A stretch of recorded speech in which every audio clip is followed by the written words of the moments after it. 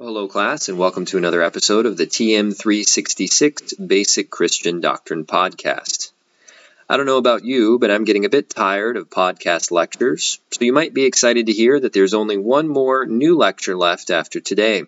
After that, we move into exam review content. I'll have a podcast up, some review exercises up on a PowerPoint slide, and the study guide is already available to you. The exam format is going to be similar to what it would be in class, except in digital form. So you'll have multiple choice, short answer questions, and an essay. If you haven't done so yet, please go ahead and download the study guide and start trying to fill it out. A reminder on how I grade short answer questions. If you leave it blank, you can't earn any points. But any content put down can earn you some credit. If you're able to put down something generally related to the question that I'm asking, you'll earn even more credit. Basically, short answer questions are an opportunity for you to show me that you've learned something. So take the opportunity, even if you don't know the answer to the specific question asked, and try and provide me some other information. So there's a tip for you, and if you have any questions as you're studying, feel free to send me an email.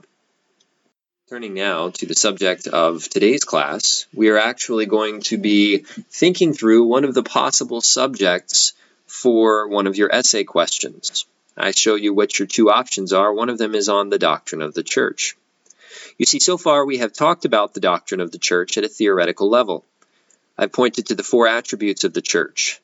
The church should be one, holy, Catholic, and apostolic. However, we've also seen the way that a number of different Christians disagree on how to interpret these attributes. Even though they understand that biblically speaking, and according to tradition, churches have these four attributes, what it means to have them is a matter of dispute. So on your essay question, one thing you could look at is disagreements between different Christians on these various perspectives. However, there is another way in which this ideal is something of a myth. It is the case that everyone agrees that the church should be one, holy, Catholic, and apostolic, even though we disagree about what that means. But it's also the case that arguably the church does not live up to any of these four attributes. Today, I'm going to make that point by focusing in on one attribute in particular, Catholicity. Though in discussing this, inevitably I'll touch on the issue of holiness and on the issue of being one. Now, I'd like to start with a quote from a theologian named James Cone, the founder of what's known as Black liberation theology. Here's the quote. Cone says, "Unfortunately, theologians have tended to give an inordinate, or unusual, or disproportionate amount of attention to the doctrine of the church. An ecclesiological perspective, so a perspective of the church, that seems to exist nowhere in society except in their minds and textbooks. This clever sophistry enables pastors and other church officials to justify existing church institutions without seriously inquiring about their historical faithfulness to the gospel message that they claim is the foundation of the church's identity." In other words, we can step back at a theoretical level and say the church is holy, the church is Catholic, it's present everywhere. And yet, if we use that to say, therefore, the church is a good thing, we might be neglecting the fact that on the ground, the church may not be a good thing. It may, in fact, be complicit in evil. And there are a number of instances in this class where we've explored such complicity. We've explored complicity in the Holocaust, when we discussed how German Christians handed over the baptismal records that made identification of Jews possible. Arguably, complicity of Christian leaders in the Holocaust led to it being far more successful in the mass killings of millions of Jews and Slavs and members of the LGBT community and individuals who were mentally handicapped.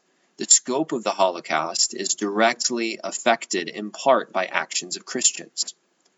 We discussed Desmond Tutu and Ubuntu theology, which he used to push back against apartheid. And you may have missed this in a shortened version of the lecture, but in fact, much of the church was complicit in apartheid.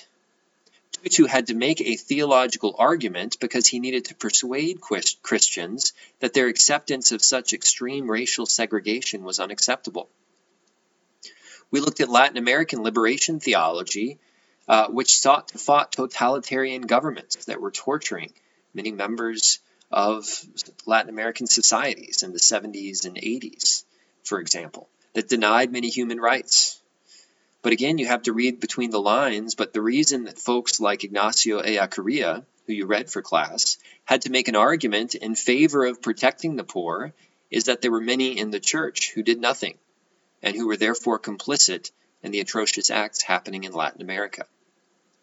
Now, each of these subjects I could make the topic of today's discussion about the failures of the church, but in some respects, this would be an easier conversation. The Holocaust involves German Christianity, apartheid involves South African Christianity, and liberation theology was in response to Latin American Christianity. And while I have had students in my classes from each of these regions, the vast majority of my students do not come from these places, so it would be much easier to critique these places.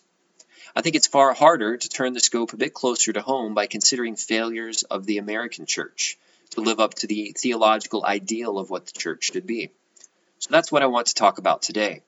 Because even if you are not American in terms of your nationality, you are at least American in the sense that you were here for a time to study at Sterling College. So the particular sins of the American church, and more specifically, the white American church that I want to address, was the complicity of the white American church with much racism in American history. Now, I should be clear here. I'm only able to touch on the surface here. I'm only able to give you the minor details. There are exceptions for each of these instances. However, they are the exceptions that prove the rule. So we can point to white Christians who were abolitionists, who were involved in the civil rights movement, and so forth and so on, but their existence does not mean that these descriptions do not fit the majority of white Christians in the United States, historically speaking. So that's a big footnote. That's a big lead-in, but let me introduce you to some basic pieces of data from American history.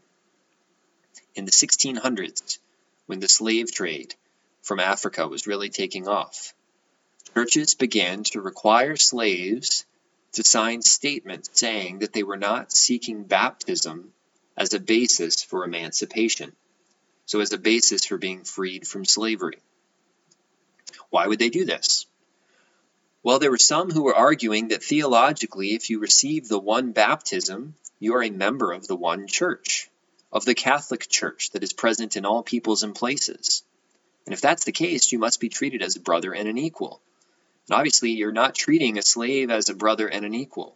So baptism was thought to maybe be an argument for emancipation.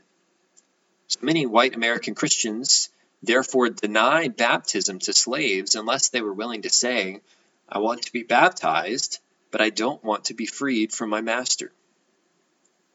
Turn to the early 1700s. One of the most famous evangelists in American history is a man named George Whitefield. He went around and had a successful preaching ministry that converted thousands during the 1700s. He was also renowned for running orphanages that helped children that had nowhere else to go. But what many do not know about George Whitefield is that he was instrumental in the introduction of slavery to Georgia. Initially, Georgia did not allow slavery. Whitefield was having trouble fundraising money for his orphanages in Georgia. And a friend pointed out that if he was able to use slave labor, his expenses would decrease. So Whitefield actively petitioned the government of Georgia to allow slavery in its state. And being the massive Christian celebrity that he was one influence over Georgia's eventual decision to become a slaveholding colony and state.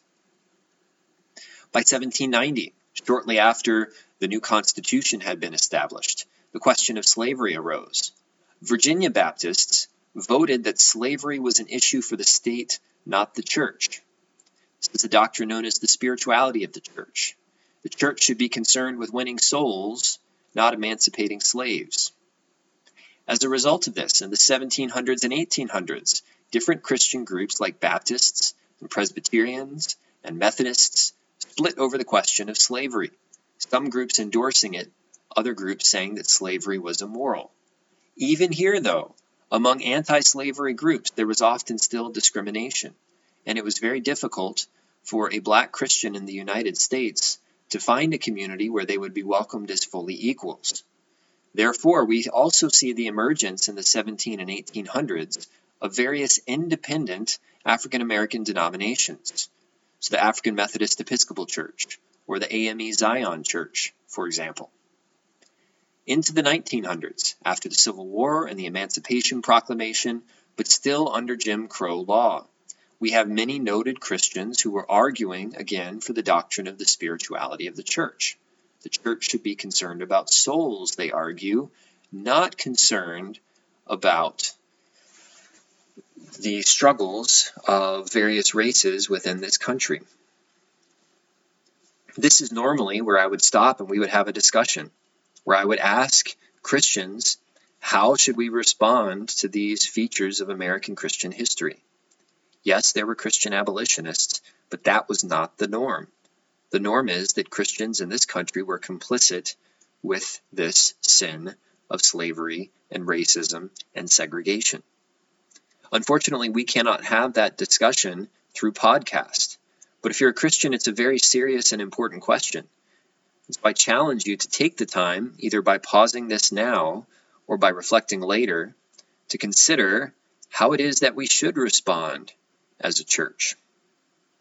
So on the one hand, we have the theoretical claim that Christianity is Catholic, that the church is present everywhere, and that by being present everywhere, it is able to become one, overcoming these divisions among us, such as race. The history of the white church in the United States shows that that ideal is often not lived out in the church. Often the church, the local church, individual Christians and groups of Christians can be the exact opposite of this ideal. And yet things are even more complicated. Often after our discussion, I ask students a series of questions. For example, where is the largest church in the world? Often students respond, Italy. After all, that's where the Pope is. Or the United States. We're very Christian. However, the actual answer is Seoul, South Korea, where the Yoido Full Gospel Church has 850,000 members. I usually ask what nations in the world have the highest percentage of Christians, and usually students say something like Great Britain or the United Kingdom. They say the United States. Again, they say Italy. But in fact, East Timor in Asia is 99.1% Christian, the highest percentage of self-identified Christians in the world. Only 15% of all Christians in the world are European. By another count, and there's some debate here on the numbers, it may be as high as 23 or 24%. But the majority of Christians are no longer in Europe, as they were in the 1600s. In fact, even the Church of England, the Anglican Church, doesn't have its highest Sunday average church attendance in England. It has it in Uganda. So on any given Sunday morning, at least when there's no pandemic, stay-at-home order, and churches are actually gathering, you will find more members of the Church of England in Uganda than you will find in England. So, all of these points of data tell us that there's another sense in which it is very true that the Christian church is a Catholic church. It is a global church. I have a map on slide 6 that shows that there are 500 million Christians in sub-Saharan Africa. The Americas are combined to give us 800 million Christians, but a massive percentage of those are found in Latin America. On the next slide, you can look at pie charts. In 1910, 66% of all Christians were European. But by 2010, the Americas had grown, but sub-Saharan Africa and Asia and the Pacific had grown even more, so that Europe was only 25% of Christians. And as I've told you now, 10 years later, that number is thought to be even lower. 25% here is among the higher numbers that I've found. In fact, based on projections by Philip Jenkins, by the year 2050, the countries with the largest Christian population will include Brazil, the Philippines, Ethiopia, and the Democratic Republic of the Congo. By 2050, there will be twice as many Christians in Asia as there are in North America. And by 2050, only 20% of Christians will be non-Hispanic whites. So on the one hand, we can point to the white American church and show that they have historically not lived up to the ideal of Catholicity because they have embraced racism. And sadly, there are still many aspects of the American church that can be subject to this criticism today. However, it's also the case that the church truly does extend far beyond white North American Christians, and that there are those among white North American Christians who embrace this broad diversity. So what do we do to accept the doctrine that the church is Catholic and one and holy, while facing the reality that on the ground things are far more complicated? The church is marred by racism, even as it's characterized by growing racial diversity. This is one place that I believe the doctrine of the Holy Spirit plays a significant role in theology. And if you've not been paying close attention, you might feel that the doctrine of the Holy Spirit has been fairly neglected. After all, we've had whole days dedicated to the incarnation of Christ and the doctrine of the hypostatic union, and to Christ's work in atonement. But we've had no equivalent full days dedicated to the work of the Holy Spirit. So let me remind you that the Holy Spirit is involved as the one who unites us to Christ's humanity in union. The Holy Spirit is the one who is associated with our sanctification. The Holy Spirit is the third person of the Trinity and understood through all the divine attributes and through that doctrine. The Holy Spirit is also, however, particularly important for the doctrine of the church, and especially for this question of Catholicity, whether we can truly be a global church. You see, in the book of Acts in the New Testament, the Holy Spirit descended at Pentecost and enabled peoples from all nations and tongues to speak to one another in their own language. We see similar phenomena happening repeatedly throughout the book of Acts, where the Holy Spirit is given in dramatic way to new ethnic groups, from the Samaritans to the Gentiles. In each instance, miraculous gifts of the Spirit confirm these new groups being included in the Christian church. Now, commentators will say that the speaking of tongues is in some sense an undoing of the Tower of Babel. In the Tower of Babel, Christians were dispersed.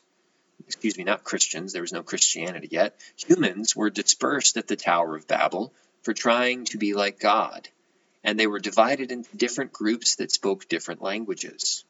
Yet through the coming of the Holy Spirit at Pentecost, different groups are brought together and able to speak with one another once again and formed into the singular church.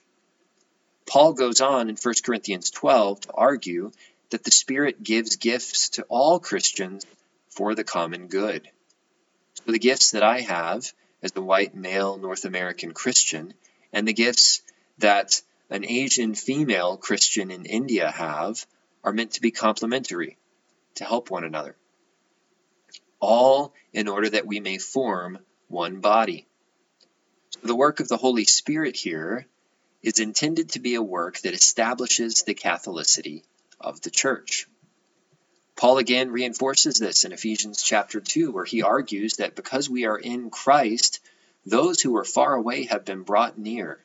For Christ created in himself one new man from the two. So speaking of these two different groups of Jews and Gentiles who weren't together, the Gentiles who were far away have been brought near, and they have been joined together into a single type of humanity, resulting in a new peace. For we both have access in one Spirit to the Father. The Spirit is given to us that we may be joined with one another and united.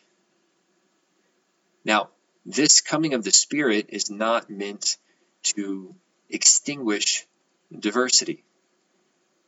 This is often one problem that is faced today.